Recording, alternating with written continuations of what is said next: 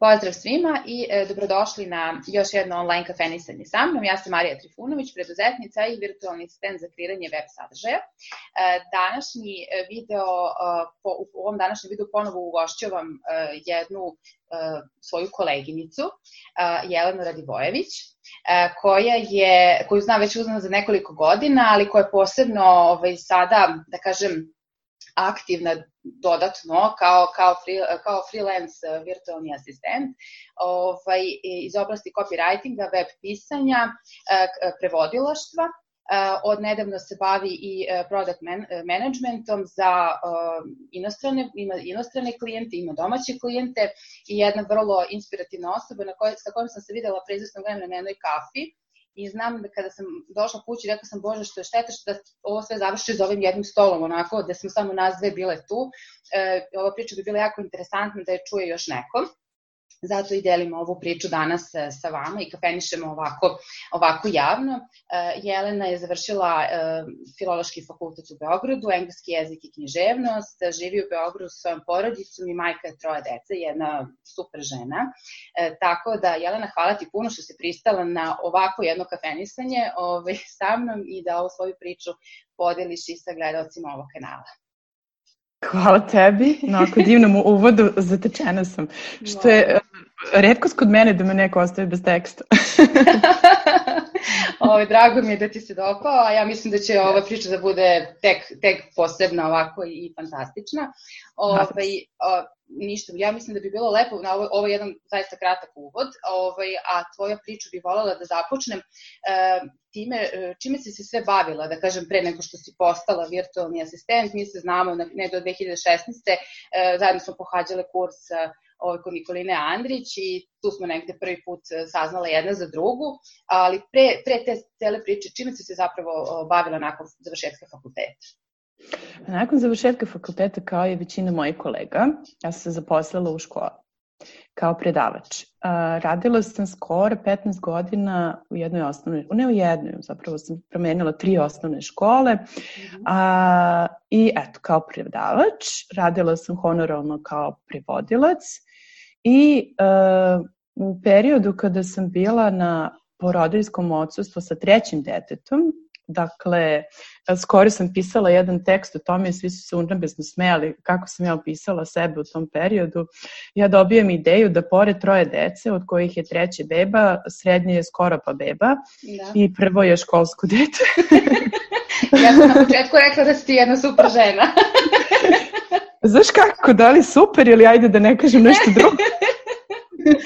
Super ili luda žena, to ćemo videti, da, vreme će pokazati, ali svakako žena koja se rukovodi rečenicom, divnom rečenicom, sad pravim digresiju, ali tu ću stati, kapetana Živojina Mišića, ko sme taj može, ko ne zna za strah te ide napad. To je negde moj motiv životni, da nije napisao Vojvoda Mišić, vjerojatno bih ja tako nešto smislila. I dakle, u periodu kada sam na porodiljskom odsustvu sa 3. detetom i kako sam ja to u tom članku koji sam pisala rekla, dakle, jednom rukom menjam pelene, drugom rukom podižem igračku ovom srednjem detetu, 3. nevidljivom tom rukom, da kažem, milujem svoje ovo prvo dete. Gledaš da je urađen domaći iz škole.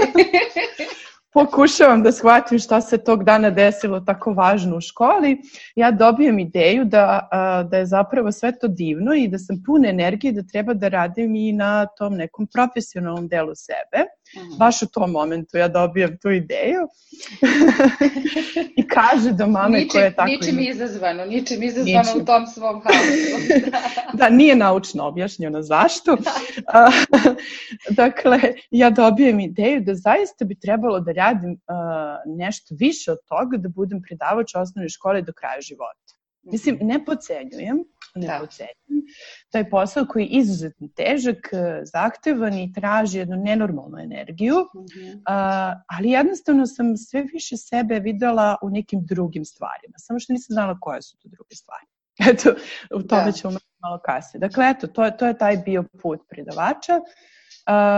Ja mogu da kažem da ja i dan danas se čujem sa nekim svojim učenicima koji su sada već ljudi, završili su fakultete, sa onima koji žive u inostranstvu sam u kontaktu preko društvenih mreža, neki mi još uvijek šalju poruke, znate, ono za Novu godinu, za rođendan, sve to. I užasno su iznenađeni, da se tako izrazim, kad čuju da nisam više u prosveti, zato što su oni jako voleli moje časove i mene uopšte kao predavača. Ja se jako lepo snalazila u toj ulozi. Dakle, to je, mislim, vrlo važno da napomenem. Dakle, ja nisam pobegla iz prosvete zato što nisam volela taj posao ili zato što nisam se snalazila sa decom. Naprotiv, ja zaista nisam imala nikada problema sa decom. Eto, ako neko od mojih bivših učenika ovo bude gledao nekim slučajem, će to i potvrditi.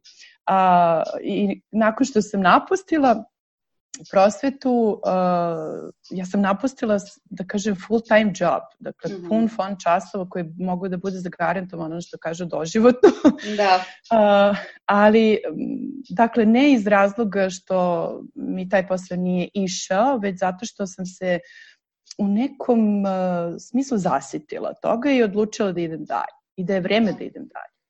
Ali nisam jednom presekla. Da, to je jako važno, zato što je to jako, baš sam i sa prethodnom sagovornicom Marijom Grujić-Bepom, sa kojom sam isto ovako kafenisala, kao ti pričala o tome koliko nekad pravimo tako neke nagle rezove u periodu kada smo jako nezadovoljni, na ovo naravno nema veze sa tobom, nego si ti odličan primjer da se tako nije dobro raditi zapravo, odnosno nije baš poželjno, već nekako zaista da vidimo dobru stranu onoga gde smo sada i ako vidimo da želimo nešto više, da se onda tek upuštamo u neku dodatnu još nadogradnju i onda nas to dalje negde vodi, ali neki revolt, davanje otkaza, nešto kao ovo je katastrofa, to često ume da bude kontraproduktivno zapravo, tako da ovaj tvoj primjer fantastičan i sigurno te sve to negde vodila ka ovome sada, pa bih voljela da mi malo kažeš kako si ti uopšte došla, meni je zanimljiva priča kako sam ja uopšte saznala za takvu jednu profesiju, iako sam se već neko vreme zapravo bavila sličnim stvarima i nisam znala da se tako zove kao virtualni asistent, uopšte kao naziv. Kako si ti uopšte došla na ideju da se edukuješ u toj oblasti, da se razvijaš dalje i šta ti je od te tvoje ranije, da kažem, prethodne profesije koja sigurno veliki uticaj ostavila na tebe, šta si ti odatle mogla da primeniš sada kao nekadašnji profesor, pedagog, prevodioc, šta ti to sve, sigurno neke veštine ti dan danas koriste u sadašnjem radu. Znači znala sam predugačko pitanje postavila. Kako si negde saznala za ovaj put sada i ovu profesiju kojom se bavimo i šta ti je od stare profesije sada izuzetno korisno? Da, kako sam saznala? Pa evo, moram da kažem da je moj brat koji je 14 godina mlađi od mene, inače, ja sam jedna fina dama, old lady koja ima 40 godina, molim lepo. I savršeno izgledaš, u najboljim si godinama. U najboljim, ja to kažem, žene su kao vino, definitivno. Apsolutno.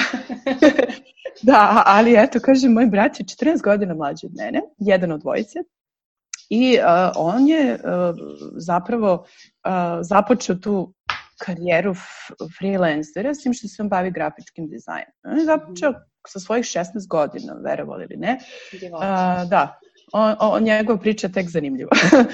Eto, tako da sam ja u stvari preko njega, iako je mlađi, počela da upoznajem kako izgleda taj virtualni svet i kako to izgleda kad ti radiš s nekim online. Ti si u Srbiji, u Beogradu, a tvoj klijent je u Americi, u Njujorku, na primer, ili bilo gde drugde u svetu. Tako da sam preko njega čula i za freelancer.com i Upwork, dakle, to je sve išlo preko njega. Međutim, kako sam ja došla do ideje za virtualnog asistenta, pričala smo o tome kad smo se videli na kafi, dakle, ja mislim i dalje da najlepše priče nastaju slučajno, stvarno. Barem u mom životu tako bilo uvek. Sve ono što mi se dogodilo slučajno, bez nekog mog dodatnog napora da to tražim, da mora da mi se desi, sve je bilo ono najlepše. Dakle, ja sam bukvalno, u tom nekom periodu svog porodiljskog odsustva razmišljala šta bih ja to mogla da radim, a da uključim sve ove svoje veštine, jel tako? Dakle, znanje engleskog jezika, prevodilaštvo, pisanje, komunikacija lepa, verbalna, kako bih ja to sve mogla da objedinim i da radim od kuće. I onda sam Almighty Google konsultovala tako što sam bukvalno ukucala neke ključne reči tipa rad od kuće, engleski jezik, mislim, bukvalno tako, evo sad pričam zaista kako jeste, koliko god to neverovatno zvučalo, i dobila par nekih tako sajtova gde su ljudi pisali o virtualnim asistentima. Uglavnom su to bili strani sajtovi i samo jedan je bila reklama za obuku za virtualne asistente, gde smo se nazve i virtualno upoznale. Ja ću je spomenuti, mora. Pitanje Nikolina Andrić. Da, spomenula sam i ja, naravno. Da, ona je ovdje pionir. Tako je. Ona je potpuno fantastična, zaista. I ona je mama 3 dece i jedna energična žena, puna ideja. I tako da je ona u stvari pokrenula to, ja sam zaista beskrajno zahvalna, jer preko nje sam ušla u taj virtualni svet. Dakle, preko nje sam dobila prvi posao. Zaista, ona me je preporučila u toku same obuke, jer je znala da volim da pišem i tako je to krenulo. Jedna stvar lepa vodi kao onoj drugoj. A sad, pitala si me kako je ovaj prethodni posao, predavački i prevodilački, kojim se i dalje bavim, ovim drugim, doprine ovome čime se sada bavim. Pa, doprinao je. Mislim, znate, kad imate recimo razgovor sa klijentima, mnogi ljudi se toga plaše, imaju užasnu tremu, bez obzira da li dele ekran ili ne, ili još gore ako dele ekran, pa sad klijente vidi da li se ti češkaš ko sad ja ovde, što se češkam, nameštam kosu, naočar, ja nemam problem sa tim. Ja sam vrlo slobodna, a zahvaljujući tom svom predavačkom poslu, jel tako? Jer vi u učionici stanete i sad vas to sluša ne znam koliko dece koje ih zanima i ne zanima, ili držite roditeljski sastanak odraslim ljudima, ili u zbornici pričate sa kolegama i nemate problem sa tim. Eto, taj deo mi je jako pomogao da ja sad nemam tu barijeru razgovora, problem da sa nekim razgovaram. Za mene je svaki razgovor sa klijentom opušten, čak se nekad i našalim, jer to je negde moja priroda, ja ne mogu biti potpuno ozbiljna. I to je lepo da se u sve uvuče nekakav humor, mislim, onda je mnogo lakše i lepše raditi. Jeste, zato što, evo mogu da, sad mi je pala na pamet jedna situacija, vrlo zanimljiva. Dakle, klijentkinja koja je iz Kanade, u problemu, njen website ne radi, pao je, ona ne može ništa da radi, u potpunom haosu, žena je vrlo nervozna i nezgodna. Sad pričat ćemo o tom delu malo kasnije, kako to veze ima sa mnom, sad taj web development, ali moram da ispričam, ovo je zaista smešno. I sad, da kažem, moj glavni klijent i vlasnik te firme za koju radim mi kaže, hajde, pozovi je ti, molim te, ti to nekako umeš. Ti umeš sa tim ljudima koji su tako ljuti, tako da ih preobratiš, nema problema. I sad ja sad naravno pozovem tu klijentkinju, pričamo, ok, ajde rešit ćemo ovo, da ona sad meni objašnjava šta je problem i delimo ekran. Njoj puca sad taj neki link, Zoom link, pravimo novi link, nije problem. Na licu mesta sve pokušavamo, TeamViewer ne ide, nemamo kompatibilne verzije, moja novija, njene starija. Ja to sve nekako lagano podnosim i u nekom momentu kad vidim da je žena na ivici nerava otprilike. I sad, ja njoj kažem sledeće. Dakle, ona se bavi agencijom koja reklamira modele, mislim, manekene. Da. Da, i ženske i muške, i ima jedan poseban zanimljiv deo gde oni reklamiraju te ljude koji su u godinama 40 plus i koji su isto modeli. I ja sad kažem njoj onako, ja kažem, imam jedno pitanje za vas. Ona kaže, da li ja mogu nekako da upadnem u tu grupu starijih modela? I sad žena bukvalno počinje da se smeje i kaže, pa zašto da ne? Odlično, samo je šteta što ste daleko. Eto, možda budem i model, nikad se ne zna. Jo, Bože, da. I u tom momentu, u stvari, klima se menja, ona je malo položila. Eto. Da, popusti se ta tenzija na taj način, jednostavno. Jeste. Kad se okrene na šalu, sve ispane na kraju kao, ma dobro, rešit ćemo, mislim. Baš tako, to sam naučila u učionici sa decom, u radu sa decom i na roditeljskom sastanku kad vidite da je napeto, znate, ono. 30, pari očiju, u tebe. Da, i sad onda, znate, čisto da ne bude sad tako, svi smo nešto očekujemo, neku bombu tu da se dogodi, onda tako malo nešto početi s nekom šalom i sve bude mnogo lakše. Eto. Super. Naravno, za prevodilaštvo ne mora mnogo ni da pričamo, prosto engleski jezik je nešto što ti je... Tu sednemo, pišemo i... Jeste. Ali ako prevodilaštvo, to smo spomenula, ja nisam osoba, ja sam opuštena dosta, ali nisam osoba koja srlja u bilo šta. Sad, oko prevodilaštva, tu moram da napomenem, trenutno imam jako lepu saradnju sa jednom domaćom firmom, onako koja je jedno lepo i veliko ime u našoj zemlji i u regionu. Prvi put kada sam se s njima susrela i dobila tu ponudu da radim za njih, a opet preko nekih prijatelja, sam došla do toga, to jest oni došli do mene, ja sam shvatila to neka nova tema za mene. Mislim, nisam nikada prevodila ništa slično tome. Da. Ok, ajde reko pogledat ću, ništa nisam obećala i, znate, u suštini u prevodilaštvu tako to i treba da ide. Pogledate materijal, možete, ne možete i dogovorite se ukoliko možete da prihvatite. Samo sam htjela da kažem, mislim da je to stvarno važno, dakle ne treba srljati ni u šta i prihvatati poslove po bilo koju cenu, čak i ako su dobro plaćeni, stvarno mislim, jer to onda vi posle skupo platite ako taj posao ne znate da obavite, jer to loše utiče na vašu reputaciju, a i negde na vaše samopouzdanje. Ako ste nešto prihvatili, tek ajde da ga prihvatim, ili super je plaćeno, a ne znate da uradite i svesni ste toga, da baš nikako ne možete to da izvedete, stvarno mislim da ne treba. Eto, to mi je isto jako... čini mi se važno da podelim. Jeste. Mislim da jeste, treba se upoznati, treba biti realan prema sebi, nekad malo i rizikovati, ali izmeriti da li je moguće ispuniti. Znači, ne možemo mi sve 100% biti sigurni, ali hajde da vidimo koliko realno možemo da uradimo i novac ne mora uvek da bude motiv.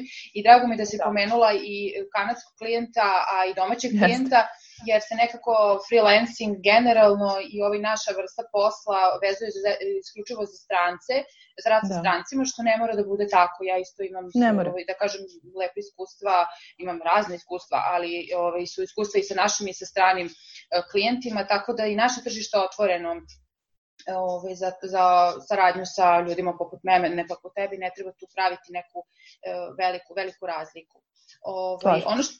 Ono što bih još želela da nekako, pošto sam pomenula da si mama 3 dece, da si prošle godine full time freelancer, voljela bi malo da prođemo kroz period kada si, kako izgledala tvoja organizacija vremena kada si bila potpuno skroz zaposlena u školi, kada si bila part-time freelancer i sada kada si full-time freelancer. Kako se zapravo organizuješ? Kako izgleda tvoj dan? Koji vjerojatno nije isti svaki dan, ali prosto gde je tvoj prostor gde radiš i tako dalje? Kako si se prosto, koja je razlika između ta 3 načina kako se radi?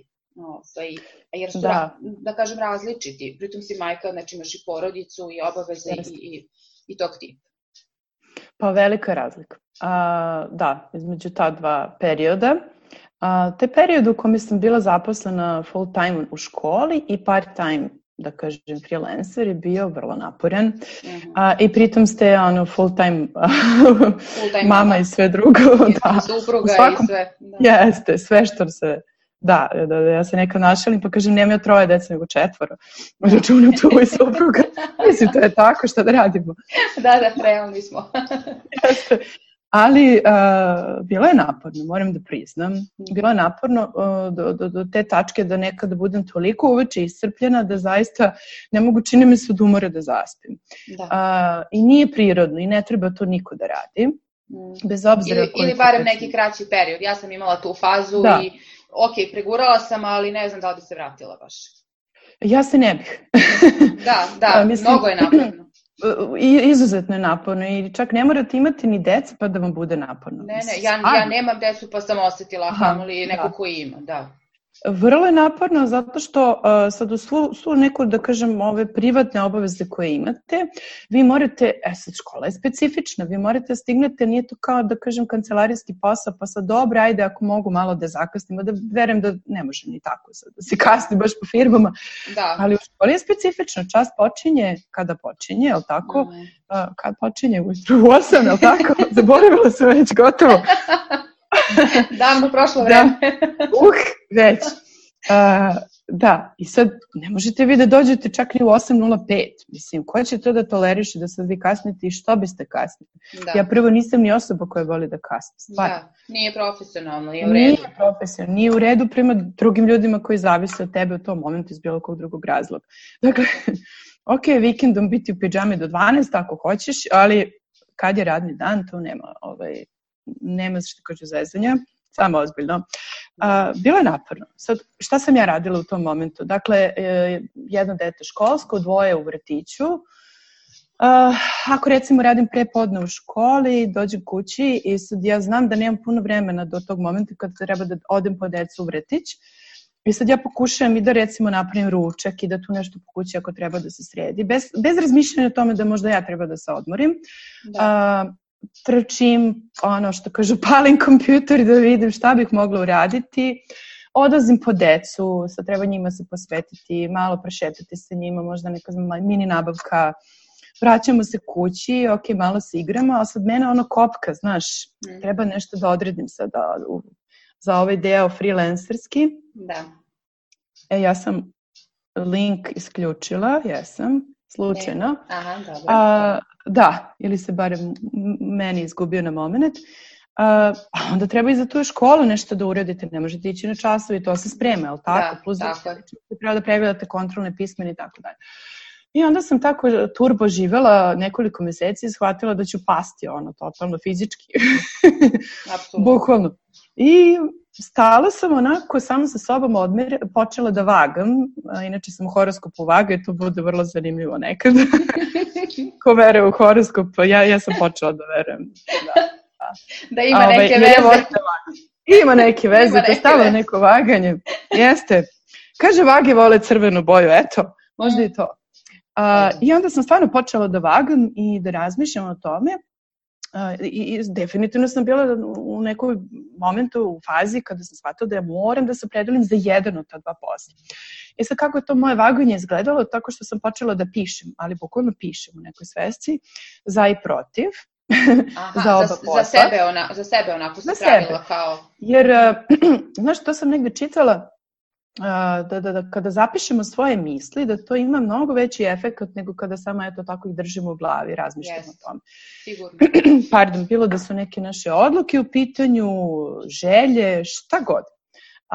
I sad stvarno sam stavljala na papir za i protiv, razgovarala sa nekim svojim najužim krugom ljudi i shvatila sam da u stvari nemam šta da izgubim, ali bukvalno tako. Da nemam šta da izgubim ako zaista napustim taj posao u školi, zato što i sama sam već godinama unazad shvatila da to nije posao za mene, zato što sam ja takva da ja volim da istražujem stalno nešto novo da učim, a ja moram da sad kažem koliko god poštujem taj posao, bilo kog prosvetnog radnika u bilo kojoj zemlji, da li je naša i bilo koja druga, nema tu realno puno. Ako ste predavač stranog jezika, vi tu nemate puno nekog prostora za napredovanje. To je istina. Nažalost je tako, mislim. Vi imate, čak sećam se pitanja jedne moje učenice, nastavnice, kako vama nije dosadno da ovo jedno te isto predajete? Sad uđete u naše odeljenje, pa odete sada sledećeg časa u neko druga, a predajete jedno te isto. I dobro je pitanje.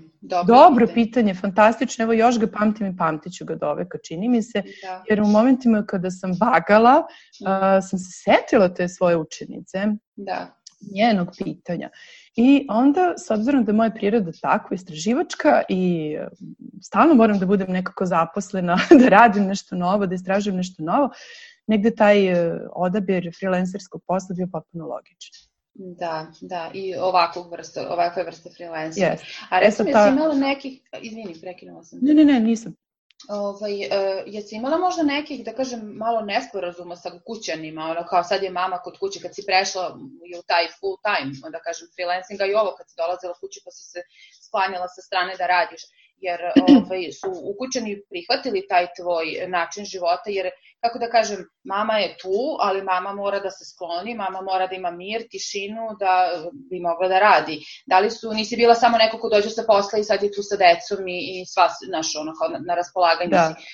A da li je toga možda bilo u početku, prosto jer ljudi ne shvate, ko ne radi na taj način, ne radi, dobro, deca su deca, naravno, ali i partneri mogu da ne razumeju, jer oni idu negde na posao i njima je toliko da su kući, a ovo nije baš tako, ti si kod kuće, a zapravo radiš od kuća, nisi baš na raspolaganju toliko. Pa, znaš kako, to je dobro pitanje. Ne mogu da kažem da je lako bilo to prilagođavanje. Da. Ne samo za mene, nego za sve. Mislim, meni je odmah prijala promena, ali i primećujem da je i deci prijala promena. Znači, da sigurno da sam ja nekako uvek tu što god da zatreba. Da.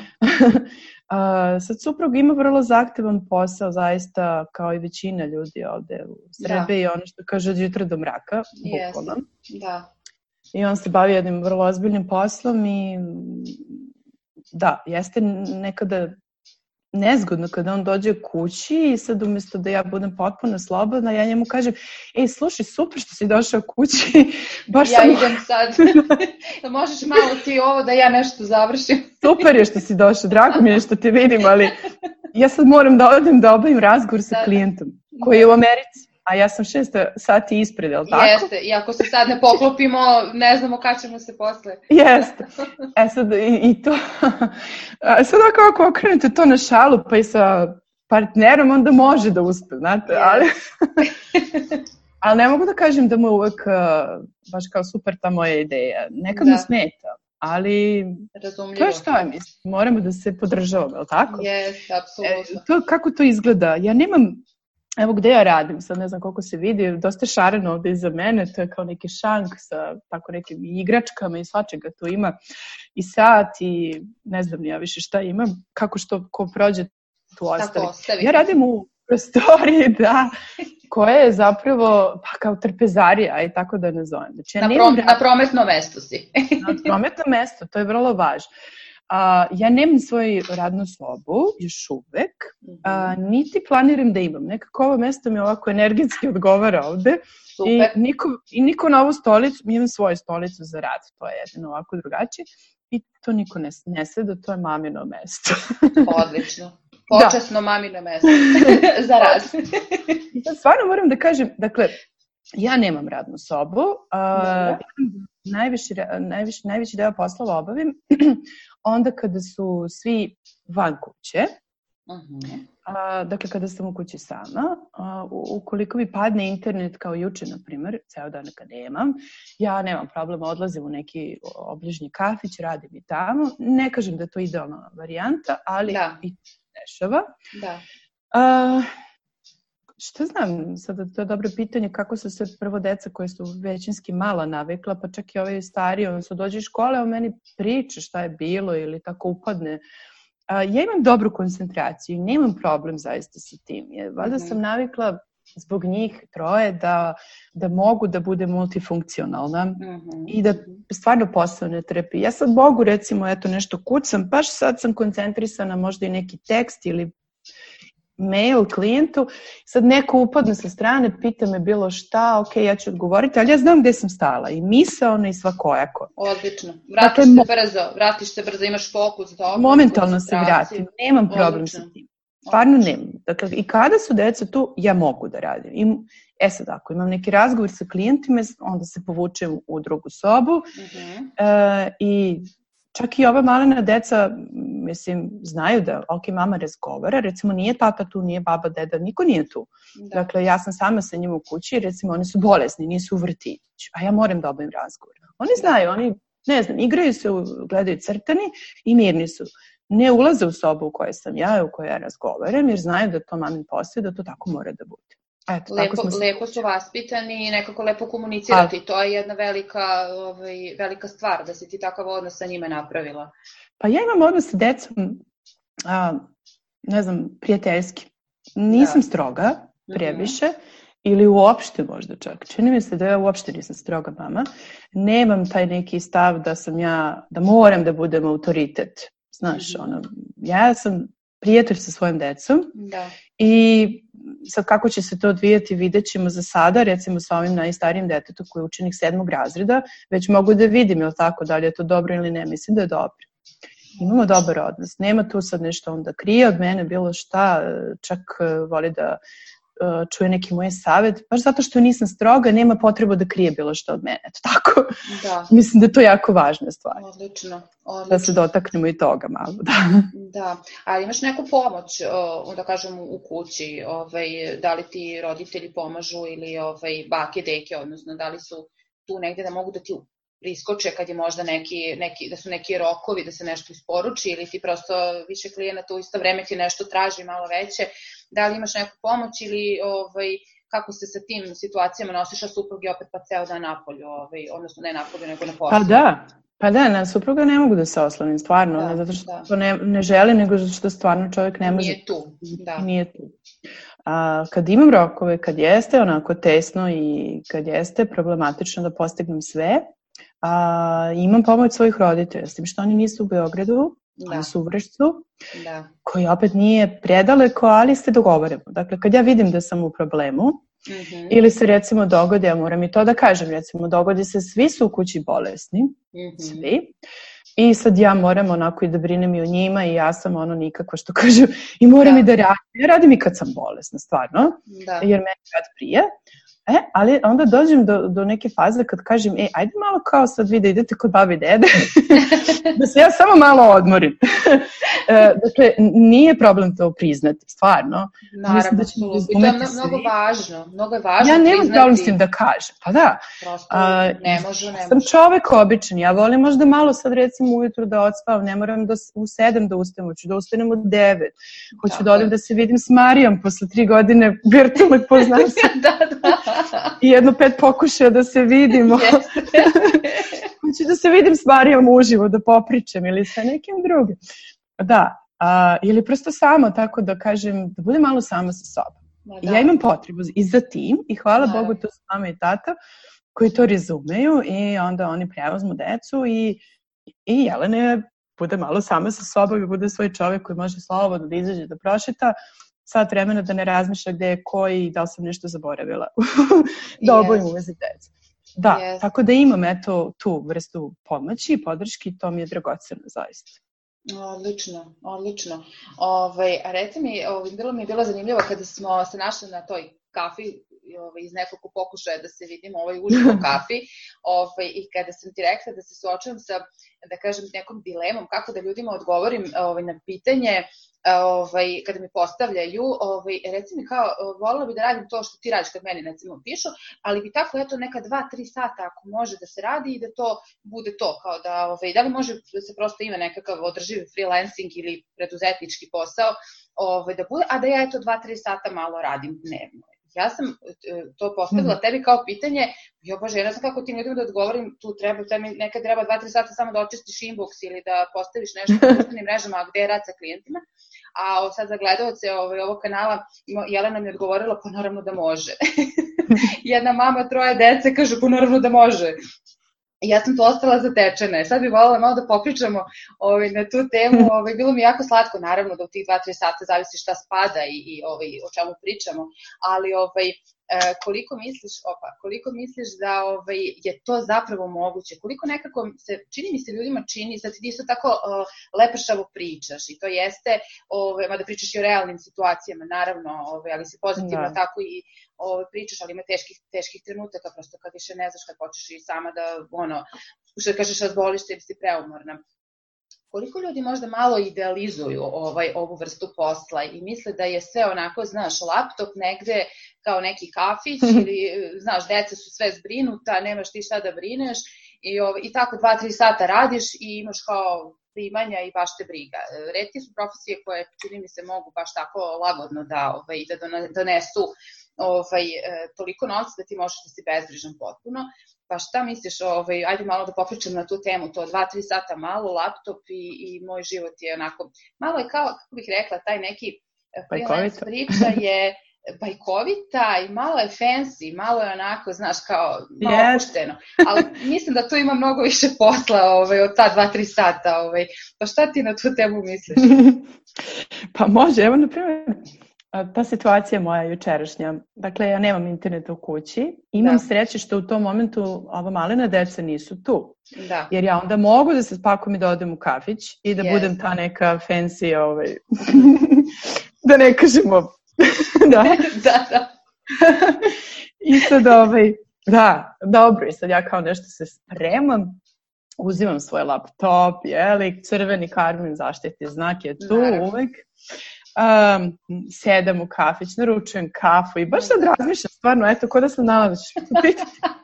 Sad razmišljam čovječ, ali ovo deluje ono kao ekstra, što bi rekli. Znaš, kad te neko gleda sa strane, riba se spremila, Da. Na bankovnom računu samo stižu parice i ona šatro radi, ona nešto sad, kao kucka nešto, što bi moja najmlađe dete rekla, mama nešto kucka i piše. To je, ne razume ona šta je, vidi da meni to super, nešto prije, ali mama kucka i piše, to je kao neki posao. I sad ja sam u kafiću, pijem kafu kao radi. Sad, ako sa strane kad me neko gleda to tako deluje, ko sad ne znam, možda ljudi misle ja sam tako izašla, ne znam šta ću od sebe. Da, malo da promeniš ambijent kao. Da, kao ambijent i ko zna možda četujem na društvenim mrežama, jer ja u nekim momentima otvaram stvarno Instagrame profile, zato što radim jednu određenu vrstu posla, reći ću koju, i baš se smijem onako u sebi, prosto razmišljam sad recimo te neki konobar koji prolazi, vidi mene kako otvaram Instagram. Šta li misli on u tom momentu, a ja kao tražim mesto neko fino sa štekerom da radim. Tako sam ušla. Da, zato što kod kuće nemaš internet, a moraš da završiš taj posao. A on vidi da ja otvorim neki Instagram profil i on ne razume da se iza toga krije užasno ozbiljan stvaran posao. Zvuči bajkovito, ali nije. Jer tu negde sa druge strane su klijenti koji od tebe očekuju da ti obaviš neki ozbiljan posao za njih. Jeste. Recimo klijent kome otvaram taj Instagram profil i ne samo njegov, nego neki drugi, ja radim, imam marketing za njega. Dakle, to je recimo, nego jeste, jedan umetnik koji živi i radi u Americi i za njega radimo email outreach. Dakle, on kontaktira, a u stvari ja to radim, kontaktira galerije širom sveta i sad ja moram da proverim kada stigne to povratno pismo, ja odlučujem da li je ta galerija dobar izbor za njega ili ne. Kako ću odlučiti? Tako što idem na njihov website, skeniram naravno Instagram, je li tako? Da vidim ko je ta galerija ili možda neki pojedinac, vlasnik galerije i da li je to established ili nije. Dovoljno za tog klijenta, pa što ga odlično poznajem i znam koje su njegove potrebe. Dakle, sad i to opet bajkovito zvuči, sad kao baš ti je posao. Umetnost, galerije. Super, gledaš galerije.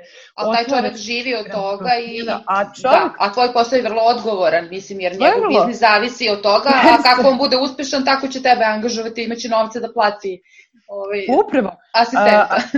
Upravo tako, dakle, čovjek upravo živi od toga i možda jedna od tih galerija čiji ja Instagram profil otvaram u tom nekom lokalnom kafiću zavisi i možda će njemu doneti posao od ko zna koliko desetine hiljada dolara recimo, njemu, mislim, ne meni. Meni znatno manje, naravno, ali opet nije samo i novac, nego i poverenje tog klijenta koji ti stvaraš i možda će on nešto još dodatno raditi sa tobom ako ti ulivaš dovoljno poverenja i ako si posao odradio kako treba. Nije bajkovito. Ne mogu da kažem 2-3 sata, pa nisam baš u toj fazi kada mogu sa 2-3 sata da zaista kažem imam super platu. Moram da radim, recimo, evo sad ću ti otvoreno reći, 5 sati dnevno moram raditi. Da. Eto tako. Moram, jer ja samo dok proverim inbox, meni će otići 1 sat vremena. Onda moram i da odgovorim. Pa gde su tu razni zadaci, ali eto to neko otvaranje, čitanje delova recimo tih galerija, pa sad ja moram odgovoriti, moram proveriti ali to je samo jedna od stvari kojima se bavi. Tako da... Tako. Ima tu dosta posla, još ako neko hoće, sad ako, da kažem, ne radi sam freelancer ili sam preduzetnik, ne radi na svoj, kad krene da radi na svojoj nekoj ličnoj promociji, pa počne sam da, ne znam, ima svoj sajt ili da radi svoju prezentaciju i promovisanje na društvenim mrežama, pa samo postavka svih tih objava, osmišljavanje, samo je to posao za sebe, bez da radi za klijente i tako dalje. Ima dosta još dodatnih nekih poslova koji možda ne izgledaju da su u startu možda tako bitni, ali su sve su to delovi jednog paketa u stvari, tako da mi se čini da vrlo je nezahvalno, to je negde i bila moje pitanje, kad smo, da kažem, pričala i direktno i evo ovako, preko interneta, koliko je nezahvalno odgovoriti ljudima, jer neko možda i možete za ti 2-3 sata nešto da uradi i da dobije neki novac, eto, od nekog poslića, ali čini mi se da nešto ako hoće ozbiljno da radi i na duže staze, mislim da je to, može neki dan da bude tako, eto, od par sati. Može, da. Ali mislim da svaki dan... Nije realno. Prosto, evo, kažem ti, ja bih rekla meni treba sat vremena da pročitam mailove, da pročitam. Da shvatim kako će ta organizacija izgledati. Evo sad moje najstarije dete je došlo, zdravo. Vidimo se kasnije. Da. I onda dok odgovoriš, dok se ti organizuješ. I sad ja još nisam u toj fazi da sebe još reklamiram i svoje neke usluge. Ja radim sada za druge ljude, baš zato što sam svesna toga koliko još dodatno vremena i energije meni treba da uložim u to neko samoreklamiranje i samostalni biznis. Ja stvarno u ovom momentu jesam spremna za takve izazove, ali ne da sada to bude moja full time okupacija. Da. Eto to, na primjer, dakle, ne bih mogla sada još dodatno najzbiljnije da se samo tim. Tako je, za to se čovek isto tako kao i u svakoj fazi polako pripremi i to krene negdje svojim. I recimo sad sam preuzela, eto to je isto zanimljivo, preuzela sam brend koji je, da kažem, porodični, to su proizvode za bradu, koje moja majka pravi, moj otac reguliše taj neki deo oko financija, a moj brat koji je dizajner, on je radio i branding i dizajn i web sajt i sve. Sjajno. I on je radio sve, dakle, slike koje se vide na postovima na Instagramu. Moram malo da reklamiram, smijem? Obavezno, hajde Bradonja.rs. Bradonja.rs, divno, kako ću ga naći? Jeste, to je jedna fantastična kolekcija, a nažalost posao im ne ide baš sjajno. Eto, to je, dakle, neka naša slika i prilika. Teško ide ovde u našoj zemlji bilo šta da se održi, a da vi to sami prodajete i pravite i koliko god je kvalitetno, fantastično. Tako da sam ja sada preuzela njihov Facebook od skora. Sad si community manager u porodičnoj firmi. Tako je. I sad sam ja preuzela i njih na Facebooku i pokušam, tek ću krenuti sa onim plaćenim kampanjama, moram malo da oživim prvo profil, sa nekim regularnim, znaš kako to ide, postovima i storijima. I sad sam recimo napravila neku zanimljivu priču sa jednim svojim prijateljem, da kažem virtualnim prijateljem preko Instagrama, koji ima jedan divan, impresivan broj followera, pratioca, da ih malo izreklamira onako preko storije i tako sad ulazim, pričale smo o tome, ja sam tako ulazim u neke te priče digitalnog marketinga i mislim, fantastično je i puno mogućnosti i potpuno je za mene zato što nikad ne možeš da budeš onako uljuljkan i ušuškan, nego stalno moraš da učiš dalje, da učiš novo. Tako je. Jedna vrlo dinamična onako sfera, mislim da možda najdinamičnija od svih kad pogledamo, ajde kao pisanje i ovo, ali ima nekih tu, da kažem, pravila koje se teže menjaju, ali što se tiče internet marketinga, pa to je nešto ja mislim na dnevnom nivou što može da on samo izlaze nove stvari i vrlo je interesantno. Baš što kažeš što se tiče privatne firme, nemojte da se obeshrabrujete, ja znam pošto sam ja takođe spontano ušla isto u neku vrstu ovog posla preko suprugovog privatnog posla koji nije išao, ja sam tako želela da mu pomognem i ljudi se iznenađuju kad im kažem da smo mi ušli u plus tek nakon 2 godine, a nismo imali para da plaćamo oglašavanje, tad nije bio Instagram, bio je samo Facebook aktualan, odnosno postoje, ali nije bio prosto tako sad, pitan kao sada. I ja sam sve organski radila od svih tih poslova koji su bili i mi smo radili, ali da bi sve to stalo na neke noge, prošlo je neke 2 godine, to možda ne mora da bude toliko, ali za sve je potrebno neko vreme, ali kvalitet na kraju svakako, ja mislim da ispliva.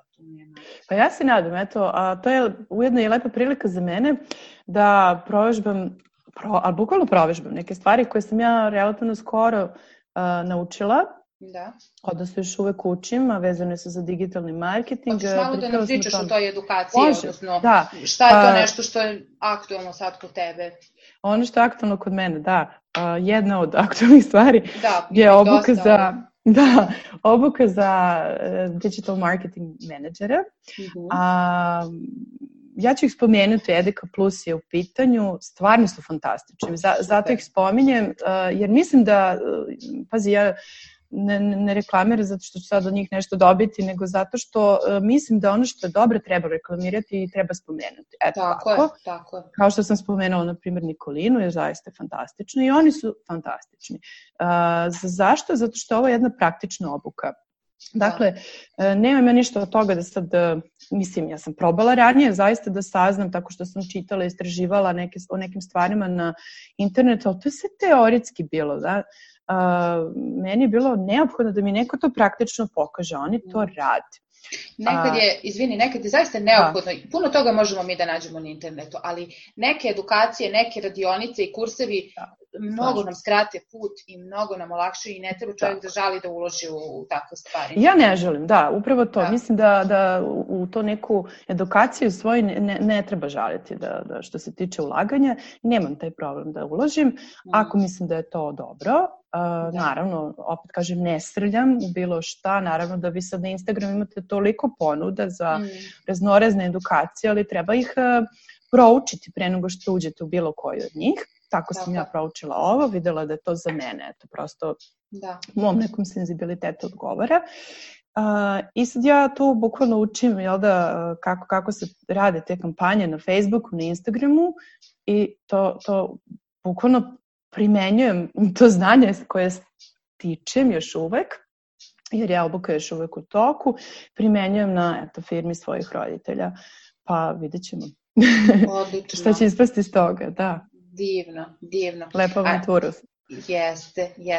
A reci mi negde kad ovako sumiraš, šta ti je ovaj posao doneo, a šta ti je možda odneo? Šta su neki prednosti, šta su mane? Kao i u svakom poslu, naravno.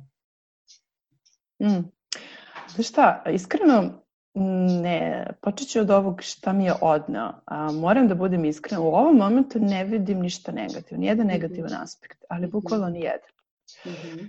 I to je valjda jedan od glavnih pokazatelja, ako ne i glavni, da sam na pravom putu. Dakle, evo, stvarno ne vidim da mi je bilo šta odneo, jer mi ništa nije teško i ako se recimo dogovorim sa klijentom da imam razgovor, a to je 11 sati uveče za mene, a meni to nije teško, jer ja sam sve ovo drugo svoje obavila i mogu. Pozitivnih aspekata ima puno. Dakle, pružavam jednu širinu u smislu ne bavite se jednim te istim poslom. Napravite, možete da istražujete, ne treba preterivati, sad da se rasplinjavate i da se isprobavate na 10 strana, mislim da to isto nije dobro, ali morate da pokušavate na raznim stranama da biste se u neko doba specijalizovali za ono što vam najbolje ide i u čemu se najbolje osjećate i što najviše novca donosi. I to je važno. I to je bitno, naravno, da. Tako je. Treba se specijalizovati, ali ne za jednu stvar. I to bih isto rekla. Šta mi je doneo? Doneo mi je slobodu, dakle, da biram poslove kojima želim da se bavim ili ne želim. Ja i odbijam nešto što mi ne odgovara iz bilo kog razloga. I imam slobodu da sam, kako ja to kažem sada, gospodar svog vremena, što meni mnogo znači. Ne moram da gledam često na sat, ako me razumeš. I to je jedna velika prednost. Da mogu da radim i od kuće, i kad odem, ne znam, u posetu roditeljima, i kad odem na more, i kad odem na planinu negde ili bilo gde otputujem, i u kafiću ako moram da radim. Iako mi baš taj deo baš ni ne prija. Eto, to bi bile prednosti. I šta mi još odgovara, eto je da možda to neki kulturološki moment, upoznajete razne ljude iz raznih krajeva sveta, što retko koji posao vam omogućava. Da, to je to je lepota. Veliko bogatstvo. Posla. Da, veliko bogatstvo. Da. Eto, to je isto za mene još uvek jedan važan moment ovog posla. Toliko različitih ljudi sam upoznala, sa nekima sam zaista i prijatelj. Da. Naravno, ali sa nekima tako lepo, bukvalno o svemu i svačemu možemo da razgovaramo, kao pravi prijatelji, ko da smo sad tu negde na kafi i vidimo se oči u oči.